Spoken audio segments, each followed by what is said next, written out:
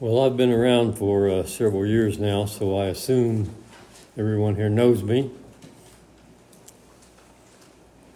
But just in case, I'd like to introduce myself this morning. My name is Jerome, not Jerry. Don't call me Jerry. The name is Jerome. Jerome Quentin Thomas. Now, in my life, I think I've only met one other person named Jerome. And to this day, I have never actually met anyone named Quentin. I've heard of people, but I've not ever actually met anyone. And I wondered, was my mother out to find seldom used names when she chose my names? Why would she name me Jerome Quentin? Well, she didn't just pull those names out of the air. She, in fact, named me after two different people. She named me Jerome after Jerome Kern. Jerome Kern was a composer in the 40s. He composed over 700 songs, among them Old Man River and Smoke Gets in Your Eyes. So what's in a name? Well, I grew up loving music, composing music, singing in choirs, singing in quartets, singing solos. So maybe there's something in a name. But Quentin?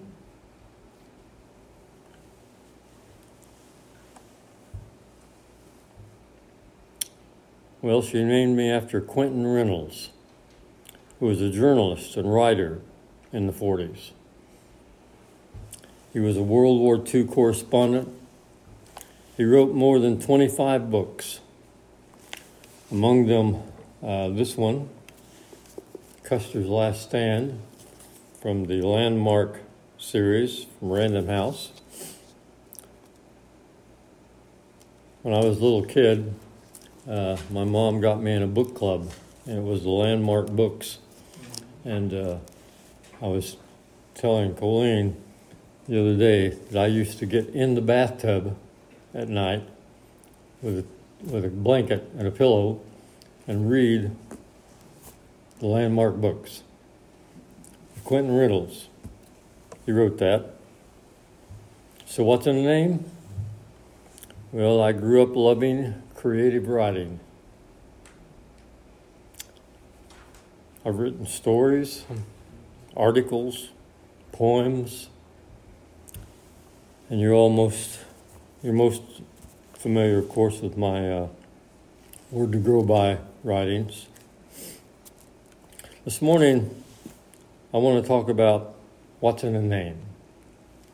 And the name I want to talk about is Jesus. Pray with me. Heavenly Father, we come to you this morning desiring to appreciate more fully the name, the person of Jesus.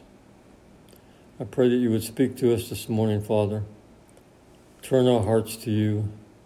Open our minds and motivate us, encourage us, and challenge us. And I ask these things in Christ's name. Amen. Jesus. What's in a name? Well, we could spend several weeks, actually, going through the names and titles of Jesus that are recorded for us in the Bible. But this morning, I just want to focus on three. These three. Jesus is Emmanuel. Jesus is the Prince of Peace. And Jesus is our advocate. All names and titles of Jesus. So first of all, Jesus is Emmanuel. We find this name in Matthew, 1st chapter, 23rd verse, where Matthew quotes the prophet Isaiah.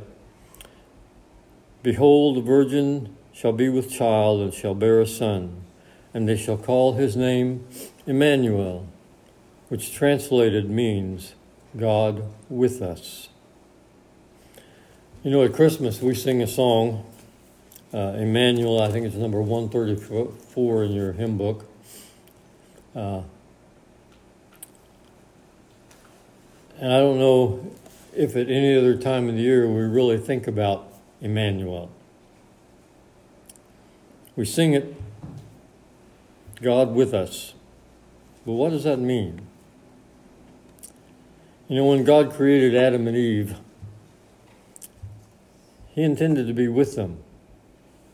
Scripture says He walked in the garden with them. But when they sinned, He cast them out of the garden. And going forward, God was always separated from mankind. He was the voice in a burning bush. He was the voice on the mountainside. He could not be looked upon. But then in Bethlehem, God stepped back into the world of His creation. He took on the form of a man, and He lived with His creation. He talked face to face with people. He shared in the daily life of people. He even faced all the issues that people face: pain, hunger, loneliness, heartbreak, love, temptation, and finally, death.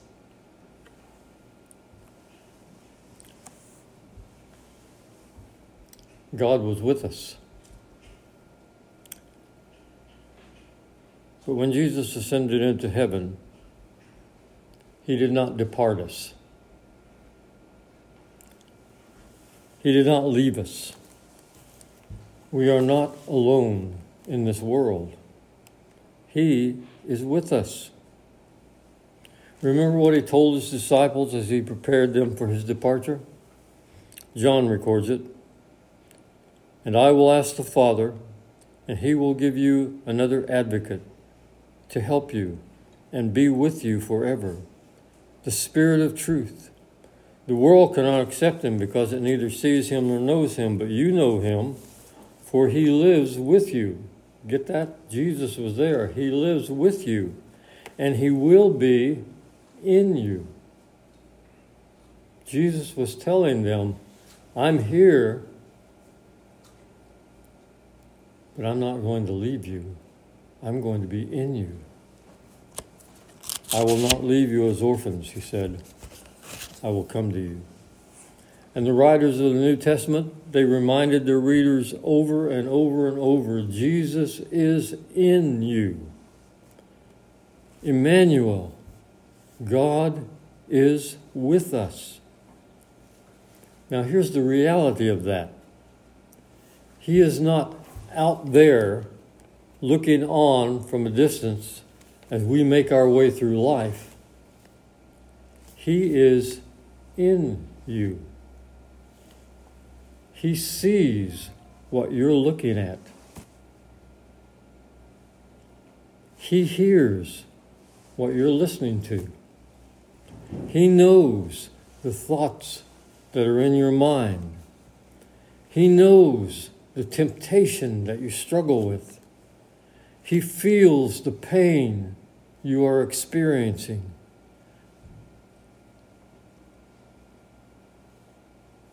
He experiences the joy that you feel. He knows the love you have for others. And He embraces the love you have for Him. He is in you every moment of every day.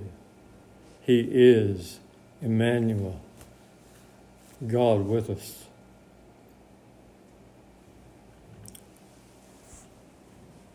And Jesus is the Prince of Peace.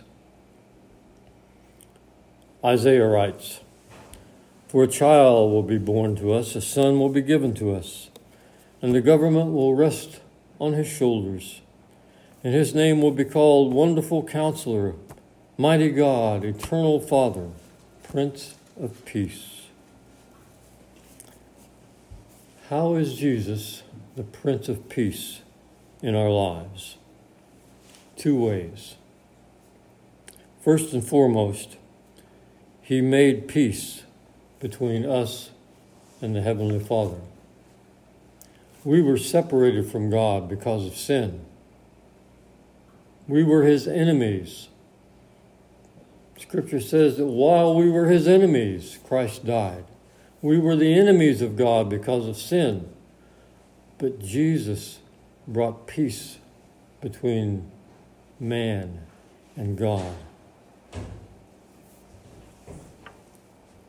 Paul writes in Romans, "Therefore, since we have been justified by faith, we have peace with God through our Lord Jesus Christ." When Jesus died on the cross, he paid the wages of sin. Remember, Paul wrote, the wages of sin is death. I put in your bulletin today one of my Word to Grow By articles. I want to read it to you. I think I've shared this with you before. It's called But the Nails. They took him down, his lifeless body limp and burdensome and cold. They took him down, his naked body clutched in the hands of death's strong hold. They took him down, his tearing flesh painless, but to the hearts of friends. They took him down, his bleeding done, thankful that the torture ends. They took him down, his silent form laid out against the ground. They took him down, his ravaged body now still and waiting to be bound. They took him down and left behind the empty blood-stained tree. They took him down and turned their heads no more the cross to see. They took him down, his body taken, but the cross did not stand bare. They took him down, his body gone, but something still was there. They took him down, but not the nails which pinned him to the tree. They took him down, but the nails still held the sin which belongs to me.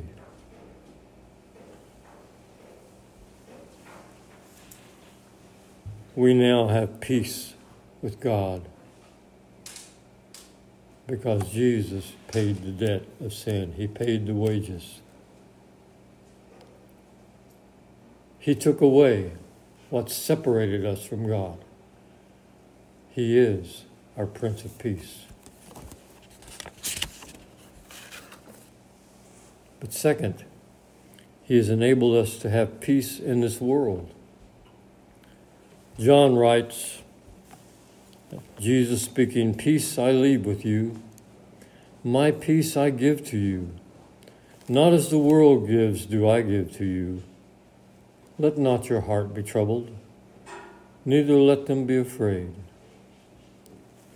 And then again, "Behold, the hour is coming, indeed it has come, when you will be scattered, each to his own home, and will leave me alone, yet I am not alone, for the Father is with me. I have said these things to you, that in me you may have peace. In the world you will have tribulation, but take heart. I have overcome the world." Jesus defeated all the evil in the world. And even though we walk in the midst of it still, it has been defeated. And we have him in us, and he is our peace. In the midst of all we face, we have peace because Jesus is within us. He is our peace. No matter what we face, no matter what may come our way, we have a peace that passes understanding. That's what Paul writes. "Do not be anxious about anything, but in everything by prayer and supplication with thanksgiving, let your requests be known to God. And the peace of God, which surpasses all understanding, will guard your heart and your minds in Christ Jesus."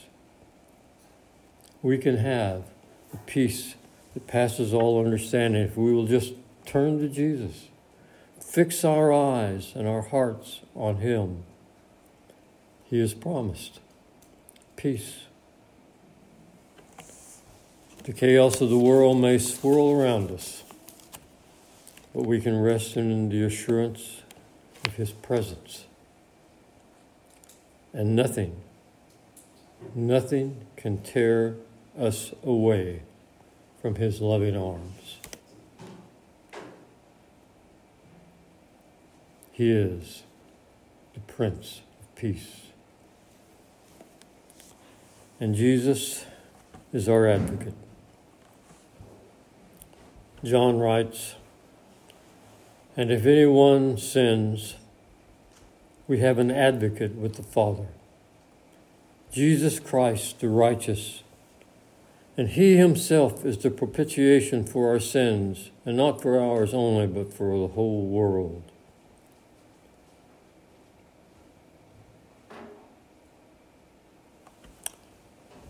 Isaiah writes, "I will greatly rejoice in the Lord. My soul shall exult in my God, for He hath clothed me with the garments of salvation. He has covered me with the robe of righteousness. As a bridegroom decks himself like a priest with a beautiful headdress, and as a bride adorns herself with jewels."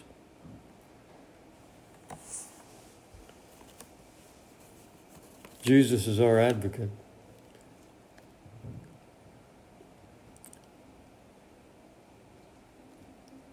And when we stand before God, we will not stand before Him in our righteousness, because we have none. We will not stand before Him covered in our sin. We will stand before Him wrapped in the righteous robes of Christ. That's how God will see us, because Jesus became our advocate. When I traveled with Christ in Youth, I made many trips to various camps, and I remember one in particular down in Florida. On this particular night, one of the area ministers was giving the message at the Vespers that night around the campfire. And he was trying to help these teenagers understand the concept of grace and what God has done for us in Christ. And he described it like this. He said, "Now, I want you to imagine that life is one big final exam." Now, these are teenagers. They know about final exams. He said, "I want you to imagine that life is one big final exam, and there is only one passing grade, 100% perfect. Anything less and you fail. And so on the day of judgment, you're going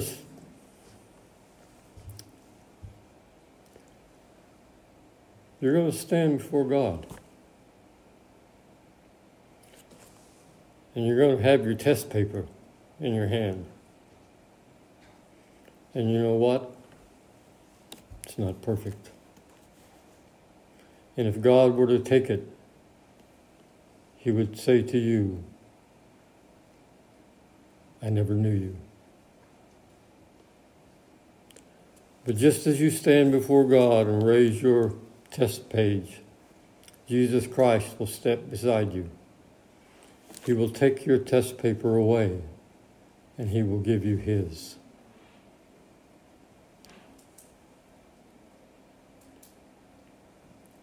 And the score is perfect. And you will hand it to God, and He will say, "Well done, my good and faithful servant. Enter."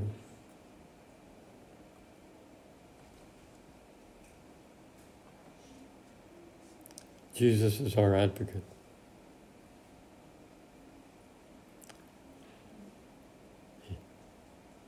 He is Emmanuel. He is our Prince of Peace, and He is our advocate. What's in the name? Everything.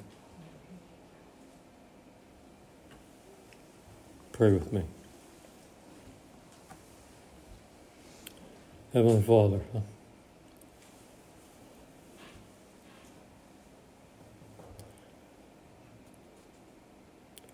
we give you thanks and praise for Jesus. May we, Father, ever strive to be faithful. May we ever be thankful.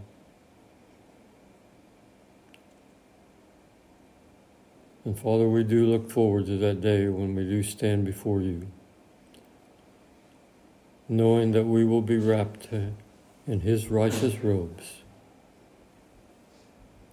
and we will be accepted. Thank you, Father, for the name of Jesus. And it is in his name we pray. Amen.